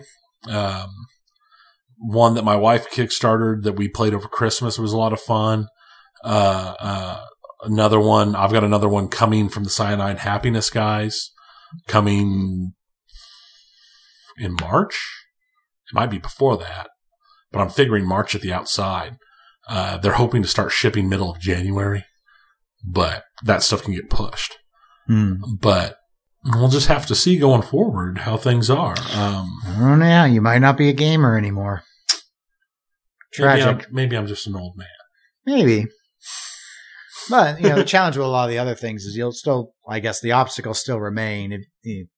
I don't know how easy it is to walk away while you're painting models and come back to it and back. That's and forth. easy because I've done that before. So that's the sort of stuff. Yeah. Where only certain games obviously accommodate that, and you doing more turn-based stuff is why that. Right, because So- I can just literally get Right. up and that's why Cleanly- the XCOM right, games have so cleanly much aligned. time. And, I mean, I think it just, for me, it always ebbs and flows. This was not I didn't game all that much. I mean, I guess I played a lot. I play games all the time, but it was a lot of stuff like, okay, well, that's where things like Overwatch and doing the mystery heroes for the weekly crates and stuff. It's like, okay, I can do that, pick it up, put it down, in little bursts, essentially. And, do that usually over a 2-day period of time. And I remember the controls. I don't have to think a lot with it. And because obviously with me, it was, there was a whole mess. I didn't really do a lot of gaming after the burglary for about a month until the window was dealt with. right. And that happened after I had accepted the new job. And then with the new job and the financial challenges that the organization was going through, that was just consuming. I mean, I think putting 60 hours a week in for a while there, and I was burning out very quickly because I was like, I didn't expect it to be this much work. Right. And because that wasn't the bill of goods I was sold. Now that things are stabilized, even though I have to do a lot more than I used to because I had to make some changes organizationally, now that so much flows through me and I have like unilateral control, it's gotten easier because now everything happens under my efficiency model. And so I don't have to, it's not the same now that, and when I'm not having to hunt for money now, it's like 2020 is good. Yeah. 2021 is not. But even if I couldn't solve anything for 2021, we'll be able to survive 2021 just based off of what happens in 2020. So now I'm not having that. And I started to game more towards the last quarter of the year because things have gotten easier. Right. So that's where it was like, oh, okay, let me go ahead and finish Red Dead Redemption 2. And I did. And then let me go ahead and finish Metro. And I did. Whereas before that, like this year, I don't think I was finishing anything after January. Yeah. And it was just sort of like, no, I didn't feel like it. So I just watched more movies instead. And that's what I've done. That. And this trickled on a bunch of things. Like, I wrote a lot less pinball articles because I just didn't feel up to it. Like I looked last year, I started a dozen articles and I published, I think 9. Wow. This year I did 2. Working on my 3rd now. But it's like, there's a reason why that happened. And I work from home a lot more. So you'd think, oh yeah, finding time to sit and write should be easy. Well, finding time, not so much. Being able to, sure, but wasn't in the mood. Right. So that was that. I mean, I kept about the same playing pinball pace that I did from last year, though I think for both of us, we played a lot better this year than I think we have before. I'm ranked higher than I have been in a long time. I'm not, but I think part of that has to do with the fact that just like I dropped off pinball bad because of the work stuff. Yeah, you couldn't make many of them. Especially, in the spring.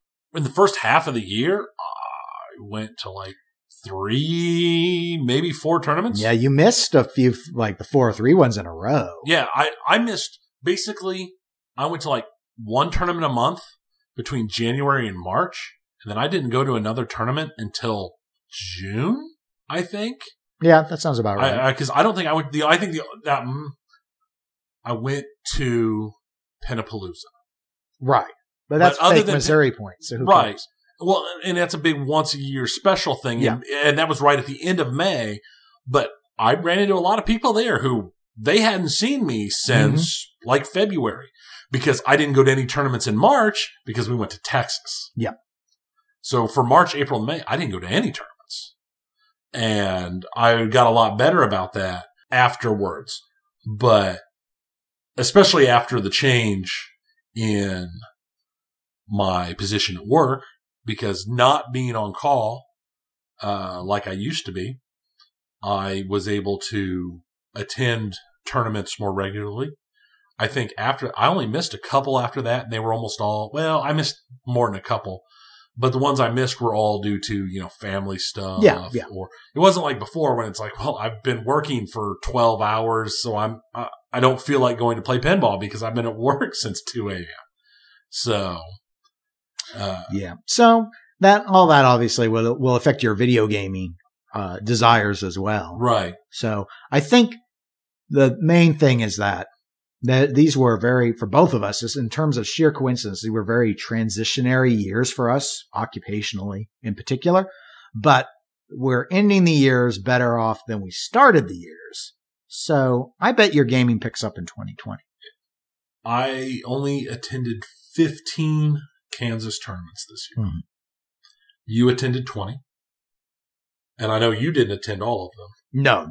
If I intended my regular ones, you would assume I would do 24 a year. Right. Because I try and make 2 a month. Right. So yeah, I only did 15 this year. So with no wins, but some of my best finishes ever. Yeah, that's this the year. thing. You had some of you had your best 403 finish ever this year. Yeah. Which was your highest finish, I think, ever at third. Right. So there was that. You had a couple other well-ranked ones as well. So yeah. Well, we've gone over 2 hours. So Yeah, no, this episode has turned enormous. That's a year in review. So anyway. You pinball people putting out brand new machines at the end of the year. Don't you know we have other stuff planned? We do. We may have Twippy Talk on the next episode, depending if the official ballot's out. I think it will be. So anyway, you can always email us at eclecticgamerspodcast@gmail.com or reach us on the website, eclecticgamers.com, or on social media. We're at facebook.com/eclecticgamerspodcast. We're on Twitch and Instagram as eclectic_gamers. Though, once again, the Instagram, you're not going to see nothing until Texas. Texas! I do have my tickets. Oh, okay. I was going to say, it's about to go up. I was going to so buy before the year change. Yep, I got I got mine, and as you know, I booked the hotel Right. room months ago. So Right. and I think my brother-in-law Eric is planning to go as well. So we'll have a carload. Our trifecta, We'll have our carload. But all right. Well, we'll talk again about stuff like that, though probably not Texas specifically, in 2 weeks. Yeah. Until then, I'm Dennis. I'm Tony. Goodbye. Peace.